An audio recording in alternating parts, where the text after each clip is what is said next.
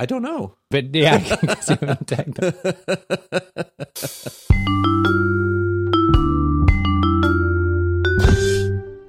Fun fact. Summer is only warmer than spring because of momentum. I think I'm actually speechless for the first time on this show. What on earth does that mean? Well, summer, we think of course, as oh, wait. the warm... Are you saying, hold on, are you saying that everything gets warmed and then it's already warm when more warming comes and then it just gets warmer? I mean, I wouldn't say that. I mean, I'd workshop that phrasing a little bit, but I think you're on the right path. So, wow. Summer and spring get the same amount of sunlight because the first day of summer is the longest day. Oh, right. So it's just going in both directions. The beginning of summer, summer, the warm season, days immediately start getting shorter. Right. But it starts getting cold. Or not cold, but shorter days. Yeah. And so what's happening is that on Earth, the heat, average temperature of a day, lags the average amount of sunlight by some amount, depending where you are on the planet. Wait, okay, hold on. The heat of a day lags the amount of sunlight. Yeah, so through spring, you're getting more and more sunlight. Yeah. And it's getting more and more and more, and you're getting warmer and warmer days. Okay. But that because you're getting more and more sunlight, but the temperature lag the additional sun by a bit. And so when the days start getting shorter, the Earth hasn't even finished warming up from the longer days that were happening as you get closer and closer to the longest day in the middle, in the first day. Why? Because there's a bunch of like heat momentum in terms of like to heat up the entire ocean takes more than one day. Right. So you might have a bunch of 10-degree days, and then you start having some 15-degree days, and it's not like you have a 15-degree day and the entire ocean warms up. Those are both very cold. Sure, you might have a cool day, and then you have a warm day. And the ocean does not just suddenly, and this is especially true with the ocean, but also the land, right? Is that there's a lot of mass there, and so the sun is putting down a bunch of energy on it, and you're getting more energy because you're having longer days. But it takes a while to bring up the average temperature of the ground and the ocean, and that makes sense. That's what I was saying. That is what I was saying. Yeah. So it basically just it's like each additional heat unit is adding to it, but it's not it. Yeah, it's kind of, wow, it's a hard thing to explain. Yeah. I get it intuitively, but I must not get it well enough because I can't seem to say it in a way that makes any sense. But it's gotten into your brain by my attempt at explaining. Yeah, no, you're doing a great job. No, I just want to understand this well enough that I could say it to someone. Yeah, so the metaphor that I found useful is this idea of momentum, right? And so it's like if you are in a car, that's not working for me, but try again. If you're in a car and then you have a certain amount of acceleration happening, that's equivalent to a certain amount of sun hitting the Earth, and it'll take a while for you to get up to speed. Yeah, that makes sense. So you punch it, and let's say it's an electric car where the torque's instant. Yeah, you are now going 100 miles an hour, but you started at 0, so you're not at 100 yet. Or you put the force in of 100 miles an hour. Yeah, you have to get up to 100 miles an hour. Yes. Yeah. Yeah. And so you could start easing. So you imagine, here's another way of putting it. Go further with the car metaphor would be that if you start putting in the accelerator, imagine your car's stopped, and then you're going to put your foot down more and more and more and more on the accelerator, and then start easing off the accelerator. Yeah. You could imagine that the car would actually still be speeding up even when you start easing off the accelerator if you did it pretty quickly, right? Like if you go, accelerator down and then pull back up. It's still resolving the speed up, speed energy you put in. Yeah, and then you took it off, and then it starts to slow down. But it's not 1-to-1 with your foot. Yeah, and I'll go out on a limb and say that for 80 to 90% of our audience, that metaphor did not help, but I thought it might help you.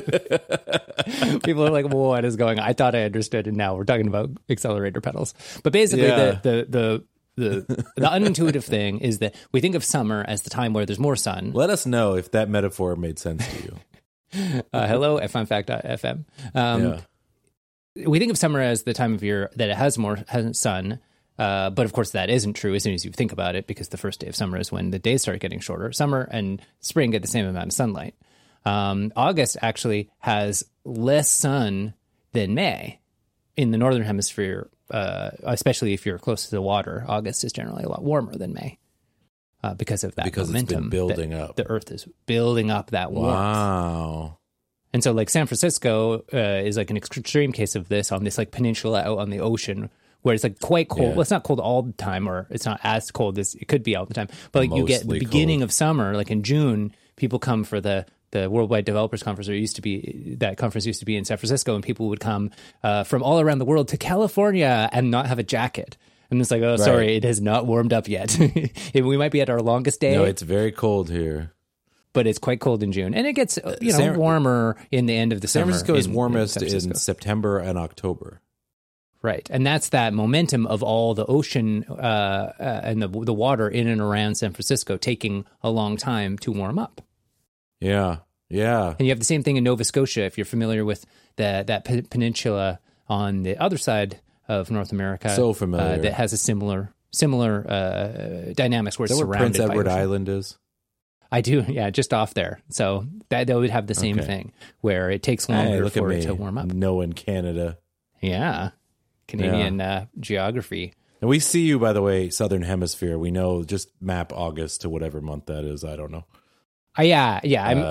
What is that, March? I did say northern. No, you did. You definitely did. But then you said August. You were doing really good. You were just using relative terms, so you slipped an August in, and I was like, I think I said August in Northern Hemisphere, but maybe not. We gotta let but anyway, know. So if you're curious about this phenomenon or more detail on it, it's called seasonal lag. It's a great name. That's some good branding. It could be a band name. Yeah. I don't know if it'd be a very exciting band. Maybe like a shoegaze kind of thing. Well, I say that because I have a branding fact. You have a branding fact? Yeah. Okay. Hit me with a branding fact. Yeah. Fun fact. The term gasoline, and its shortened form gas, is a mixture of a generic trademark and a bit of a scheme. I came across this recently. Tell me more about this, because you'd think it was like a scientific term. I came across probably the same thing you came across, and then I dug deeper. Mm-hmm. Yeah, I don't know if I got to the scheme part. The deeper was where I found the real fun, I would say. Okay, so the surface level that I think we both saw is that it is quite odd that something that is a flammable liquid is named gas.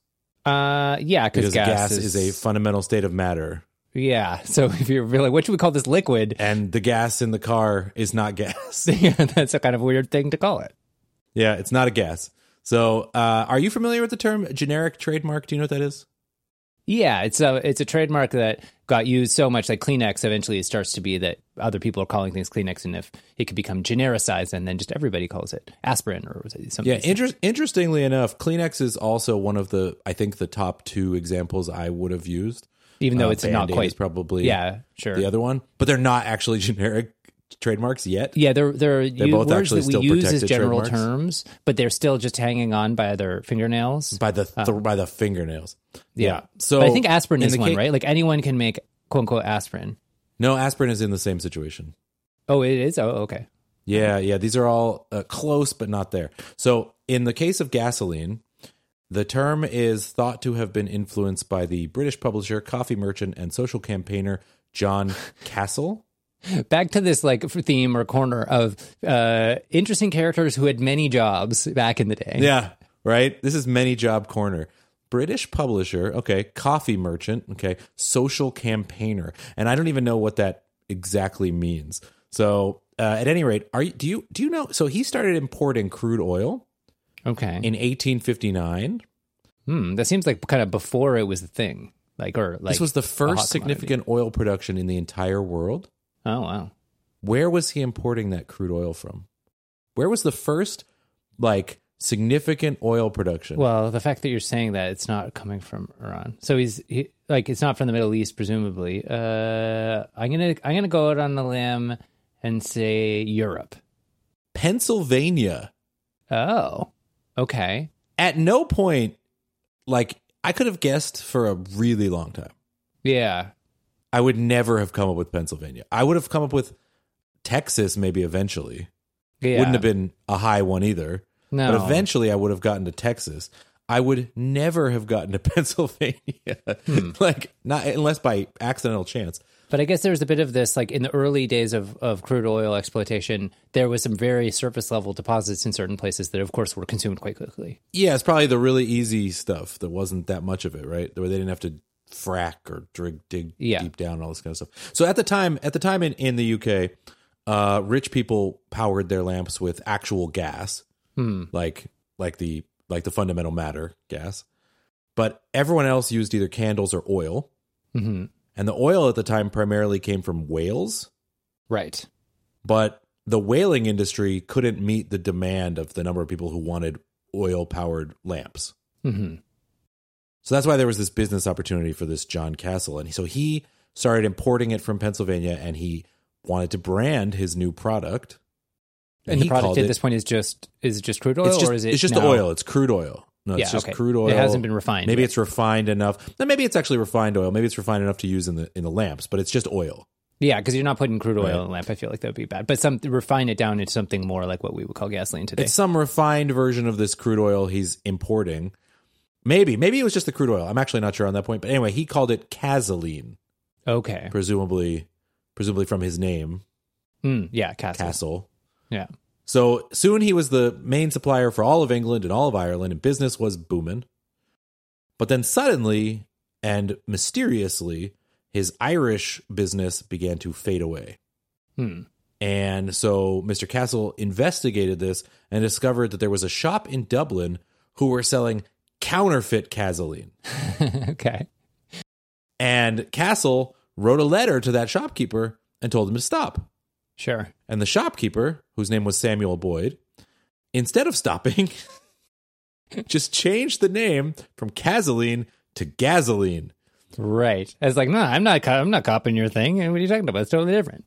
And I assume he chose gasoline because he didn't even have to reprint his labels. He just took a pen. Oh, I love it. It changed all the C's to G's. Yeah. Right? And so, like the hand-painted signs, you just add a little more paint, you put a little notch in there, and gasoline becomes gasoline. You're done, right? So in 1865, Castle took him to court. Sure. And you know, unsurprisingly. And Boyd claimed that he had invented the name gasoline completely on his own. Just coincidental. And he said it was from the French word gasogene, which is apparently a device for making fizzy water. So, natural connection there. Sure. And he claimed that the labels had just accidentally been misprinted with gasoline and just happened to use the name of the product he was that he had been previously selling. So how did that go in court?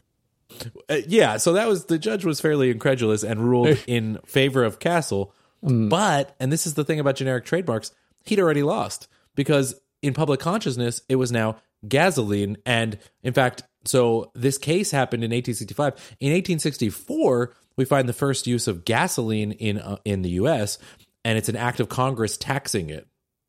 Oh, like so they're referring to that as that's the generic name of how people are referring to it. Huh. Yeah, exactly. The term gasoline was last used, in its original sense in 1920. But by then it was just like a brand of gasoline. It's just one brand that I guess faded away. Man, that guy must have been so salty about that. Because he had to say gasoline brand gasoline for people to understand what he was selling. Maybe he was those old timers who just keep using the term that people used to use? Yeah, maybe. Even though no one is really rocking that anymore. It's called GNU Linux. It's not exactly. But of course, outside of the USA and Canada, it's not commonly called gas or gasoline, right? Most other Commonwealth countries other than Canada, it's called petrol. Right. Right. Which refers to petroleum. Which is a much more reasonable name because petroleum is what you make gas from. That's right. But did you know that petrol is actually also a generic trademark? Oh, no. Okay. It was used as a product in around 1870 for refined mineral oil that was being marketed as a solvent. And when that was later found to be an excellent motor fuel, it just kept the name. Right. Do you know what the generic British term was before petrol? Oh, Probably something very like jaunty and cool. It is, I think, both jaunty and cool. Oh, excellent. It was motor spirit for cars and Motor aviation spirit for planes. Oh, motor spirit's way better than gasoline. Way better. And it's still used in Nigerian English. You can just hear the radio ad. Genuine, high-quality motor spirit. Well, but that's what they say in Nigeria still. Oh, cool. Yeah. So still Motor used spirit. Motor spirit. Genuine, high-quality motor spirit. Because I like that it's both like, you know, it's jaunty and has like this steampunky vibe to it, but it also has a little bit of like, but is it like this, like, is there distilled Cthulhu spirits in there? Or Yeah, something exactly. Like that? Well, I like the idea that it's providing the spirit. Like the car has nothing without the spirit, right? Yeah. It can't. I mean, and it's true because a car with no gas in it or petrol or gasoline. I think we should start saying gasoline on the show. A car with no gasoline in it, it's not going anywhere. No. It needs, a traditional car. And it also then, of course, evokes spirits, which is what a minority of people refer to alcohols. Booze. Yeah. But like booze, like how inspiring is that? Like, oh. No, yeah. What's your booze? spirit is way better. You want some spirits? Oh, yeah. I'm talking to a distinguished individual now. I feel like fine spirits. I feel like this is the person who says that is the person who still talks as though they were in the 1920s, but is like, 22 years old. Yeah, and they're wearing a vest. And they're definitely wearing a vest. They're definitely wearing a vest. They might have a monocle. Yep, that could happen. They definitely have like, and I say this as someone who once did this. They definitely have wax in their mustache. Mm-hmm. I don't think I knew you during my wax mustache phase. Was that when you were briefly a bartender? No. Wouldn't that be great if it was? No, it was actually after I was a bartender. Oh, wow. Way after, many, many years. No, I think it was like, watch too much Deadwood or something. Oh, yeah. Yeah, I feel like that would be good research for the show. What, the research on when did I have a mustache? No, watching Deadwood. Oh, yeah. I agree. No, I enjoyed it. It was a specific moment in time. I'll share a picture with you at some point. But the other thing that I learned doing this was this, and that is, fun fact, a lot of nouns we use are actually generic trademarks. And this is, I'm going to throw another corner. What corners do we have in this fact so far? We've got etymology corner, which is like, I live on etymology corner. Yeah, one of the classic corners. There's scheme corner. We've got scheme corner, which is sort of, maybe I'd say your classic corner, but old-timey business corner, which is heavily related to scheme corner. Absolutely. So related. We've got people with way too many jobs corner. Mm-hmm. But we also look at this cool list on Wikipedia corner. So, am I going to be presented with list of genericized trademarks that you might not have realized were genericized trademarks? Yes, you are. And all right, I'm waiting I for had no idea. Inbound. I had no idea how common it was. I'm just going to tell you some things that I was surprised to learn were generic trademarks. Some of which, once I heard them, I was like, okay. And some of them I was like, really? Okay, so escalator. Okay. Didn't see that one. Flip phone. Flip phone? Yeah. Flip phone. Oh. Hovercraft. Oh, okay. Interesting. I mean, that's just such a straightforward description of what it is. It's a good kerosene. Oh, that's like the gasoline one, where it seems like a made-up nonsense word, so maybe it makes sense that it was a trademark. Laundromat. Oh, again, one of those like laundromatic. Yeah, I guess it does sound like a brand name, doesn't it? The Laundromat. Yeah, when you think about it, in an old-timey way. Trampoline. Oh, okay. Which again, where there's a theme here, it's like things that were probably products a long time before you and I were born. Videotape. Really? Yeah. Okay. Dumpster. Oh, I came across that one. That might have even been on the show, and I love it. That it was like dumpster brand dumpster. It would be dumpster brand dumpsters. It would be dumpster brand big bins you could put trash in. That's right. Zipper. Oh, okay, yeah. And here, the last two are the two that most blew my mind. Dry ice. Okay. Yeah. And heroin. I mean, yeah. Heroin, I'm sort of less surprised by. Dry ice, I think, actually is the one out of all of those I'm most surprised. Really? Oh, dry ice and flip phone, I think, are probably the two I'm most surprised so by. let's get into something. So, by the way, heroin, trademarked in 1898, lost in the Treaty of Versailles in 1919. But I would not have expected that to have been in there. I didn't dig any deeper into that than that, but man, was I tempted, because that is next thing you know, you're reading the Treaty of Versailles. Weird. Yeah, exactly. But so, what? Hold on. I just Bayer lost the rights to trademark of heroin of the 1990 because they were German. That's okay. Okay. Wow. Okay. So dry ice was trademarked by the Dry Ice Corporation of America in 1925. Okay, the Dry Ice Corporation. Yeah, first observed by French inventor Adrien Jean-Pierre Tillorier, and trademarked in 1924. And in 1925, Dry Ice Corporation with one word, and they eventually lost that. So it was registered trademark. Here's the other one: flip phone, trademark of Motorola. So at some point, was there a flip phone brand flip phone?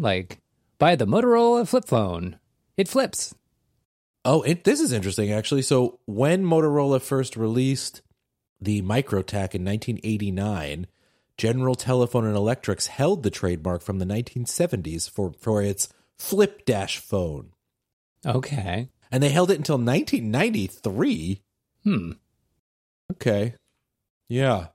That's surprising to me. I'm trying to find a flip phone branded phone, but it doesn't seem to me like there was, as far as I can tell. I don't think there was a Motorola branded flip phone. A Motorola flip phone. It was a trademark of Motorola. Well, this is the thing about Wikipedia. It says it was a trademark of Motorola on the one list. But when you dive in, that's the thing we find, especially on these lists in Wikipedia, and some of the stuff on the featured articles where it's this is the article on the European Union, and it's really rigorously whatever. Often they're quite correct and fairly rigorous in how they word things, but often this list of trademarks and the fun lists and stuff like that, they often have been edited by a lot of people, and they're not often 100% rigorous in how they word things. So they're often pretty true, but sometimes misleading if you don't have all the context. Yeah, which we've I come do across enjoy. A couple times. Let me send you this list because I do enjoy the section for former trademarks that have since become generic terms due to reasons other than genericization. How else would they become a generic term? One of those is App Store. It has App Store. So App Store is trademarked by Apple. Yeah. They sued Amazon, but abandoned the lawsuit after an early rejection. And as part of the settlement, Apple gave Amazon a covenant not to sue. And as of February 2019, it remains issued and active by the trademark office, but they don't actually but they said they're not going to do it. Yeah. Oh, some of these are good. Multi-ball in pinball. Yeah. If you ever played pinball machine, multi-ball. Yeah. I always thought of that as, I don't know. It's just a generic term. The trademark was canceled in 2015, but what I love is that it was trademarked by the Dempster brothers. And the Dempster. I'm pretty sure we talked about that on the show. Yeah, I think we did a long time ago. Dempster, which sounds amazing. Touchtone. I can sort of believe that. Cellophane. Yeah, cellophane. It's still a registered trademark in Europe. Yeah, interesting. Aspirin still cellophane? A trademark in Canada. What do you call cellophane if you don't call it, if you're not official? You call it you call it cling film. No, that's not. Isn't cellophane thicker than? No, that's what they call. That's what they call it in the UK, right? Cling film. Well, I mean, cling film is what they call cling film. What do you call it? But cellophane is thicker. Cellophane is it plastic? It's more if you had a bound report, like a coil bound report, and the front page, so to speak, was a plastic rectangular piece of plastic that has a little bit more rigid than a piece of paper. This is not what they claim on the Wikipedia page for cellophane. Or thin, transparent sheet of regenerated cellulose. I mean, it's used to wrap things like records. Oh yeah, like when you're wrapping presents or a record. Cellophane? No, that's vinyl. No, not the stuff the record's made out of. The stuff on the outside of the packaging. Like when I buy these movies, like when you're they're shrink wrapped in wrapping things, cellophane. you mean? Yeah, they're shrink wrapped. Exactly. You think of like the first shrink wrapped object you think of is a record? Well, the first thing I think of is a movie because I have like a million of them over there. But you know, Yeah. Okay. This has gone fairly off track. But yes, okay, yeah, we're on the same page. The thing I'm thinking of, the report cover thing is thicker than cellophane, but cellophane is thicker than like food wrap that you would use to like teleprompter, Alan. Teleprompter. Oh yeah, that makes sense. It was the teleprompter, and I said that because of the ridiculous capitalization they used. Corporation. I love it. Yeah. Trampoline is a good one, but like, where do you get the generic term? It was a rebound tumbler. Oh, trampoline's so much better. No wonder nobody's going to call it the correct name. If I play rebound tumbling. Better. Yeah. No one's saying that. Trampoline's good. Yeah. It's like escalator. You hear the word escalator and you're like, well, it escalates people. Obviously, that's the right word. Right, but it was Otis Elevator Company. I mean, they're still around. Mm-hmm. They just, I guess it was so ubiquitous. Yeah. They just completely lost that. Yeah. Well, I mean, in the same way that word elevator, like maybe originally. It elevates people. Elevator, escalator. It's just, your name was too good. Dempster Dumpster makes a return. Yeah. Well, that was I always enjoy when we get a list, a Wikipedia list of unexpected members. Speaking of unexpected members of groups. That's amazing. This is amazing. The synergy. I have a fun fact. This is a bit of a follow-up, and I hope we'll be concluding this little topic. I'm either but I about don't to know. be very happy or very annoyed. We're going to see. Fun fact. Humans are fish. Oh, good Lord. Okay. Here's what's upsetting to me about this, factors. I want you all to know that after we recorded last time, Alan and I spent a long time discussing his flippant comment that people were descended from lizards, which we eventually came to the conclusion that I was right, that people are not descended from lizards. I'm going to get there, Arik. Why are you preempting my fact? We also had some discussions about why dinosaur refers to birds. And I said, I'm going to do a follow-up next time. And you said, don't do that follow-up. It needs to die. Did I say that? And here we are now. Oh, sorry. Well, I'm betraying you with fun fact. Humans are fish. Yeah. Why are humans fish?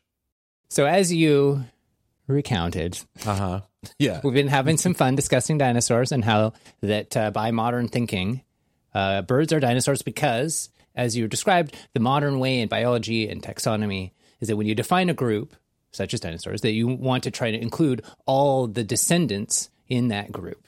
And that creates what they call a clade, like a group, kind of like that's the way that biology, they're working to kind of reclassify over time all the groups of creatures and animals that we know and love in this format where it's like, okay, this group contains some animal and all its ancestors. But the problem and the challenge with that is that traditionally a lot of the groups that we've used for animals exclude some descendants.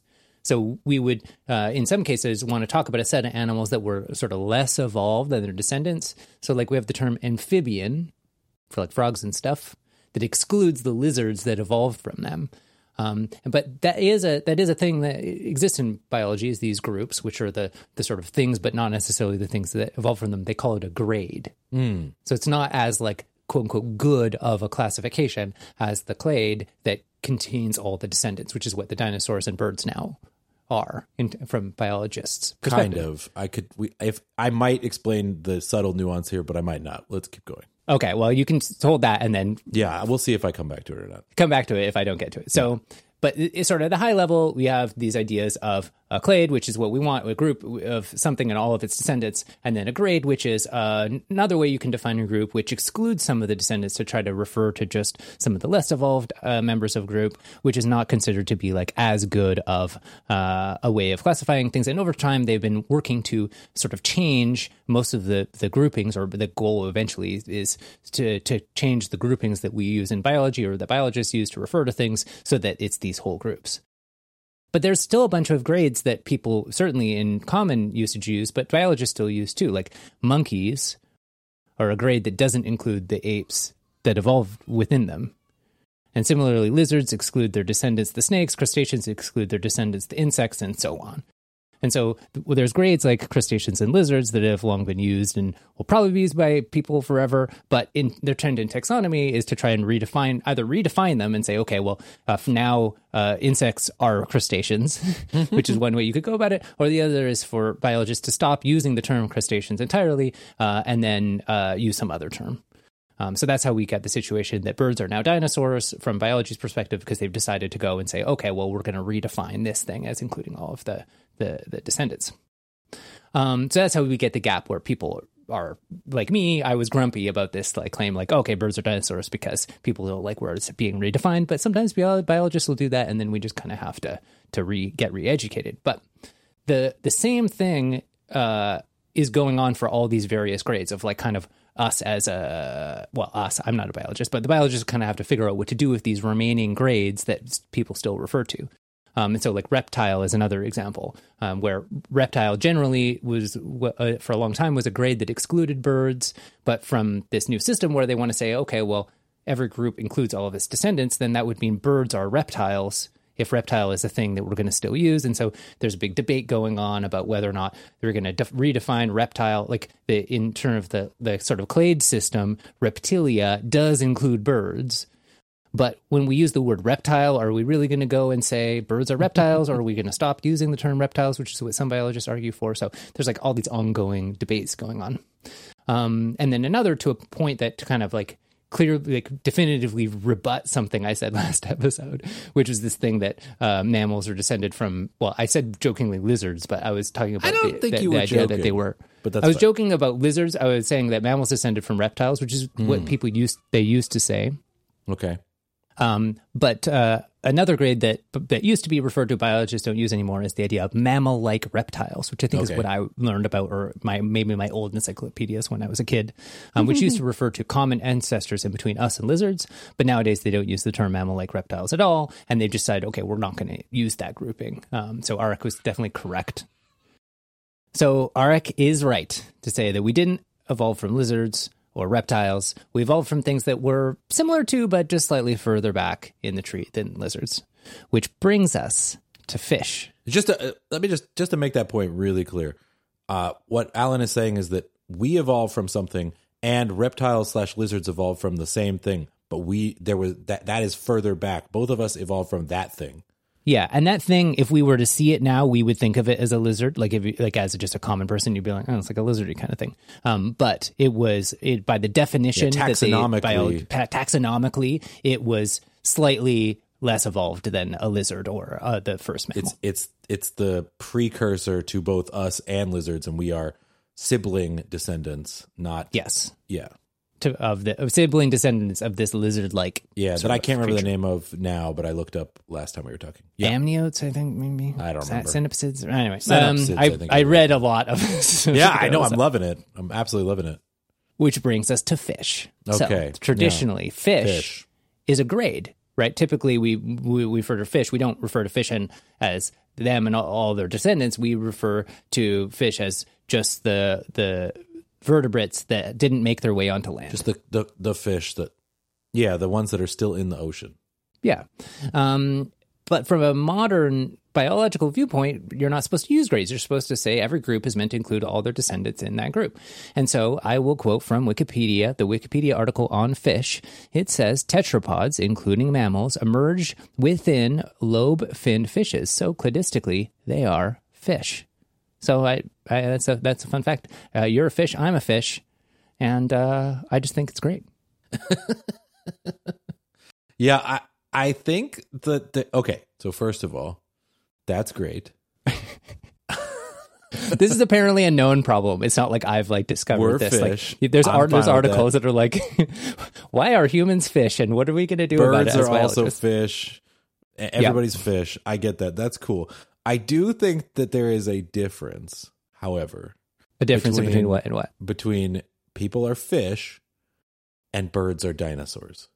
Oh, there's a huge difference, because birds are dinosaurs is now what biologists have settled on as the resolution for this conundrum, which is that the grade was being used. And it's like, okay, before dinosaurs were a grade, which meant it was like basically the dinosaurs, the non-avian dinosaurs. Yeah. And they were like, well, we don't want to use grades anymore. So are we going to redefine dinosaur to include birds, or are we going to stop using the term dinosaur? And so they decided that they're going to stop using, or so they're going to redefine it so that birds are considered dinosaurs too. And they have that same problem for the word fish. They have to either formally decide, okay, we're not going to use the word fish anymore, or they're going to decide that the fish includes fish and all of their descendants. But that's not a very useful decision to make, because we actually already have a word for fish and all their descendants, and that's vertebrates. Yeah.